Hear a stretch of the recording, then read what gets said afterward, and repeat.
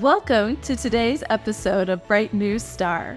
We have Charity and Marie, and today we are talking about the principle of examining our lives. And most of us are familiar with the quote from Aristotle, "The unexamined life is not worth living." And I also had read something that was Thomas Jefferson quoted Confucius saying, "By three methods we may learn wisdom. First, by reflection, which is the noblest. Second, by imitation, which is the easiest. And third, by experience, which is the bitterest." We want to shoot for the reflection one. And another man, David Emerald, said, "Sit and reflect. That's good to do from time to time. It's all too easy to run through life without reflecting. Life's lessons can be lost if you never pause." So we want to talk about how important it is to pause and examine our lives, how we feel, the pain that we have, the challenges that we're facing, what's missing, what needs to be added, what needs to be taken away. We need to examine our lives regularly. And great places to do that include nature. Oh, absolutely. I love the quote from John Muir. He said, "Climb the mountains and get their good tidings. Nature's peace will flow into you as sunshine flows into trees. The winds will blow their own freshness into you, and the storms their energy, while cares will drop off like autumn leaves." And I just think of how powerful that is, those things that pausing in nature and examining our lives can take care of, bringing more freshness into our lives, giving us energy, and dropping off cares. Examining our lives, facing our lives, and especially in a beautiful place, can help us do that. Oh, I can. Yesterday, I was up the canyon. I don't even know where I was, but there was a cave with water. I was so tired. I laid in it. And as I was lying in the half in the water, half against the wall of the cave, I remember thinking, oh my goodness, this is like a sound bath. I am able to just let go. And the shakiness of my body started to let go. And I think that's what nature does is, as we go and examine our lives, and I honestly thought at the time, I said, boy, I want to come back here and just write, because it's a safe place where I can let go. And there are other safe places, right? Right. Well, and the important thing is to create one, to pick a place, to choose something, whether it's a room in your house, a rock in the backyard, up the mountain. It doesn't have to be fancy. We just need to consistently go to that place. Exactly. I remember in college in Provo Canyon, there was a rock in the middle of the Provo River. And it was a huge boulder, and I would go, and that was my place. I would go and do my writing and just lie on it. And some of the most brilliant things came from that time as I was examining my life, because I was looking at, here are the realities and here are the goals. That makes me think of a quote by Sarah Ban Breathnock. She says, "Above all, we must learn how to pause. Usually when the distractions of daily life deplete our energy, the first thing we eliminate is the thing we need the most. Quiet, reflective time. Time to dream, time to think, time to contemplate what's working and what's not, so that we can make changes for the better. Begin to learn how to pause." That's so beautiful. So true and needed. Right. And I love that you just took the time to go to the river and sit on the rock and write. We can give ourselves permission to stop and pause and reflect and do those things. It makes a huge difference. It really does. What's fantastic about it is the whole piece that when we're looking at our lives, people tend to either really truly kind of say, I'm a realist, or I'm an optimist, or I'm a pessimist, but they label themselves without necessarily examining where they are. And I think that's really important, because if we want to get to the next step, we have to look back for a moment.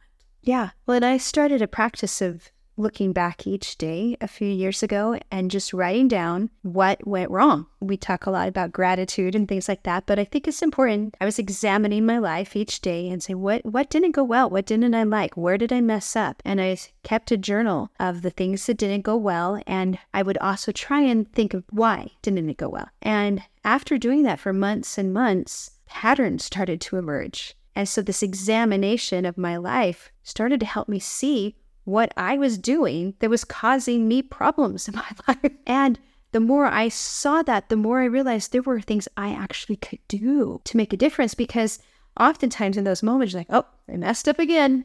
oh, I messed up again, and we just throw up our hands. But as I really sat down and thought about each of those mess ups, which happen all the time, I started to see those patterns. Almost all of my troubles come from being in too much of a hurry. And so that's why learning to slow down has been such a focus for me, because I want to eliminate these problems in my life, and they seem to be caused by being in a hurry. So I've been studying really hard for the last number of years how to slow down, and it's actually made a huge difference. I know, I was just thinking, what a blessing, because your children then learn how, oh, wait a minute, I don't necessarily have to repeat this piece. I can go through the same learning mom had without experiencing it, which is the very first quote, right? I love the Thomas Jefferson quoted Confucius. Yeah. Learn by reflection. Yes. That's what I would do. I just sit and think about the day. What didn't go well? And instead of just sitting there going, because there was a time I would sit there and go, oh, I'm just horrible.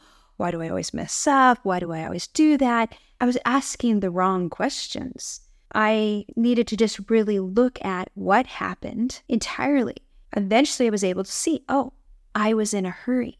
I was in a hurry. Oh, wait a second. There's a pattern. It's not that I am a bad person. Exactly. I was in a hurry. That has been so helpful to me to know that I'm not a bad person, but I mess up when I'm in a hurry. Let's learn how to slow down. And that is why we examine our lives. We also get to say, hey, do I like this piece in my life right now?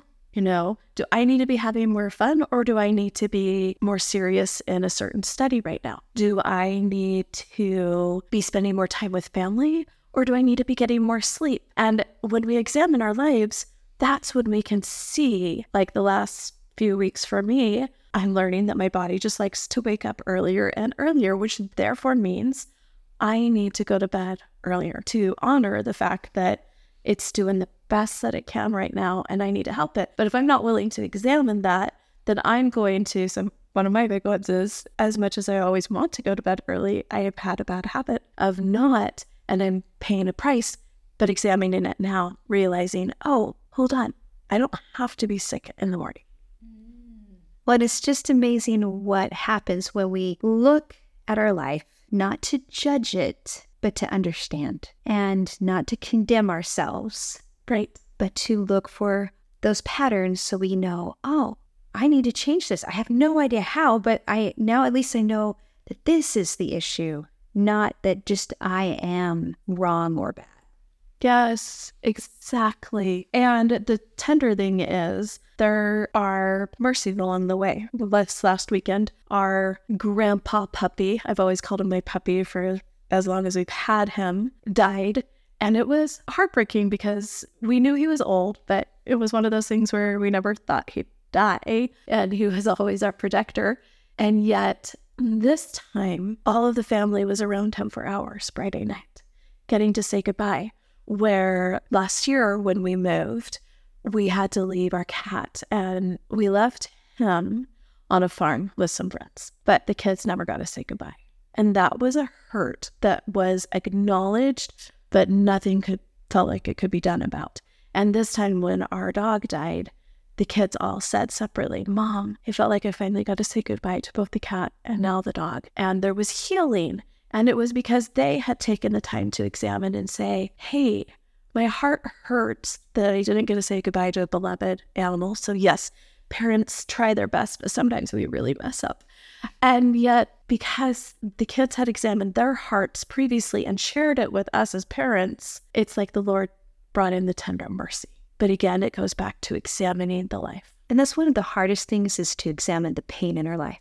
Most of the time, we try and distract ourselves from those pains. We want to do anything but think about what hurts. Pascal said, the whole calamity of man comes from one single thing, that he cannot keep quiet in a room. And I've seen people like that silence, they just can't handle silence. And it's because they start thinking about life and what they have and haven't done. Pascal also said, weariness. Nothing is so insufferable to a man as to be completely at rest, without passions, without business, without diversions, without study. he then feels his nothingness, his forlornness, his insufficiency, his dependence, his weakness, his emptiness. There will immediately arise from the depths of his heart weariness, gloom, sadness, fretfulness, vexation, despair. And if we aren't trying to actually look at those things, that's what happens in those quiet moments, instead of looking at them to see what they're telling us.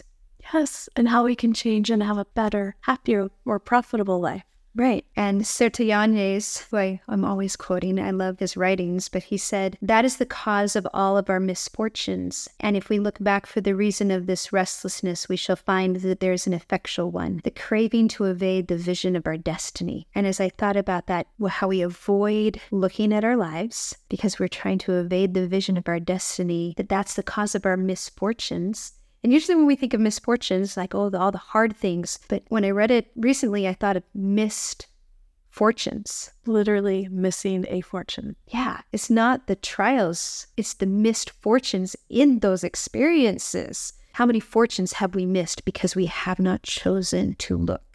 Yes. So having eyes to see. I love how you have said in the past, there are times that you'll say, oh, God, thank you so much for opening my blindness to whatever our situation is. Right. And that's what examining our lives is. It's opening our blindness. And it's a beautiful thing. And I love also how you said these missed fortunes, because the word create in Hebrew means organize. So if we want to be able to create or organize the kind of life we want, then again, we need to be looking at where we are. Right. And we have to look at the painful things and the good things and just look at them, not be so focused on them that we are internalizing and wallowing or wondering, but just pause and really acknowledge, I hurt. Why do I hurt? I think there's times in our lives where someone's come up and given us a hug and we've kind of winced because we have a sunburn or be a wound of some sort. And that hug was not intended to harm, but it caused us pain. Instead of saying, oh, I shouldn't have felt pain, we should say, why did I feel pain? But that takes some examination, and we have to look at that and never to be ashamed that we are feeling pain or that we're wounded. I think far too often people feel ashamed or shamed by the wounds that they have and the pain that they feel. Agreed. I love the examination piece, because last night as I was falling asleep, this full anxiety attack hit, and I thought, oh my goodness, really? I just want to experience everything in this life right now. But I realized I need to do some process journaling to see where the anxiety is. Oh, there's a fear of potential risks in the future with cancer. Okay, that's okay. I can now acknowledge that fear. And it was so good to know that I could do it. Or I can meditate. That's been a huge piece. So last night I was like, there's no way I'm journaling right now. I'm literally just going to meditate, and it's going to help calm my mind enough to be able to see clearly again. And also, when we're looking and examining our lives, what it allows is for us to own the pieces that are ours and others to own the pieces that are theirs. There are people that I have so desperately wanted to have love me, and they have not been able to love me in a way that I understood, at least. And I finally, in the last year, have started to understand, you know what, they might not be able to in this life. And that's okay. I still like me. I still love me. And lots of people love me. And I'm going to claim my piece and work on my own life. I'll allow them to have their piece as well. And separating that gave such comfort. And I feel like I can breathe and be myself more. That's beautiful. That examination helping you distinguish between what you have control over and what you don't. Yeah. And that your worth is not tied up in the actions or inactions of someone else. And when we examine our lives, we can start seeing some of those pieces more clearly. Our eyes are opened to truth about ourselves and about other people. Yes. What's sweet about it is that when we examine our lives, then when we go back into normal life, there's a lightness of spirit. Or I've found that when I have pictures come up on my computer or my phone, there is joy because I already looked at, okay, here are the pieces that I'm really dealing with right now. Okay, I've now acknowledged them and put a plan in place if needed, and I can joy in the past. And that's been really sweet. And I think of Thomas Jefferson. I recently was at the Library of Congress, And it was so fun to see his library, mainly just because of the breadth and depth of knowledge that he had. But he had deep, deep pain. He missed his wife all of his life. And I love what his grandson said. My grandpa always laid everything out in front of us. He let us see everything that he was doing. And every night before he went to bed, he purposely left the door open so that people knew that he was available. So his family knew he was available if they needed him. And I think that is a person who was willing to examine the heart. Did he examine all of the heart? Who knows? I'm not him. But he examined his life and said, here I am. See me, family. See me for who I am. Yeah. Isn't it amazing what happens when people do that? We sometimes wonder, how do these people get to where they are? Well, they faced their own lives. They faced their questions, they faced their challenges, and they reflected about it. They thought about it. I like the word reflect because it's looking in that mirror and at the reflection of the day, I guess, and really looking at it. I mean, have you ever spent a lot of time like looking in a mirror, seeing how far into the mirror you can see? Yes. It's really fun, especially when you're little. I remember spending hours just like looking in the mirror and seeing everything backward. You get different perspective by doing that. And if we pause at the end of our days, end of our weeks, and periodically through the year for a period of time, we will see things that we otherwise wouldn't see, which will help us be able to do things we wouldn't necessarily be able to do otherwise. And that makes such a huge difference. Just that vision that comes through reflection. Yes. The other person, I guess, who really reflected on his life was Abraham, right? Father Abraham. I think about how he was thinking through the pieces of his life, his father's idol worship. And because I'm thinking through it and the hard, he then became the father of nations. And he was able to make changes in his life. He's like, oh, I actually need to move. Right? If I want to live. And what I love about that is that Dad followed him. He didn't have to totally cut himself off from his family, but he needed to move his family into a new situation. Yeah. And sometimes we have to do that. We have to move ourselves and our families into new situations in order for healing to happen, in order for change to be able to be possible. Yeah. What a blessing. So honestly, examining our lives, how often do you do it? Well, it's interesting. I was actually just reading in a John Maxwell book this morning, and he was talking about, I think he used awareness, but reflection, same type of thing, that he suggested that you should sit down at the end of every day and reflect, how did this day go? And then spend a bigger chunk on a Sunday, how did the week go? And then spend a half a day quarterly to do that. And I found I really do better. I have a hard time doing it at the end of the day. Right. I'm tired. Yeah, I'm too tired. Too. Yes. End of the day doesn't work so well for me. The end of the day, I prefer listen to some nice music and just go to sleep. But for me, it's first thing in the morning is when I like to reflect on the previous day. I find my mind's a little more clear and I have some space in between what happened, which helps me have a little more perspective. I don't get to do it every morning because we're moms. Life is real. Exactly. But when I do, it makes a big difference. Just to sit there, I call it my change journal, my repentance journal, and write down if there are things that didn't go well. Try and write in it also the things that help things go better, the patterns that I've seen that have been blessings. I highly recommend pausing daily. I love when I can have a Sunday morning all to myself and do that. Sometimes I do it while I'm walking, but it's really good to do with a pen in hand. It is. I agree. I found that for me, Sunday afternoon for a few hours. But if I don't also do it a few times during the week, that's when my mind starts spiraling. And so that's why it's so important for me to do it more often. Yeah, so you're far more advanced on that, and I will get there. And that's what's fun, is it's a process. Right. It's okay to take that time. You're going to be a better mom, and you're going to be a better wife, and you're going to be a better employee or manager or whatever your role is. You will do better if you take the time to pause and reflect, because otherwise you will miss life's lessons. Somewhere I was reading where it's talked about everyone has experiences, but not everyone learns from those experiences.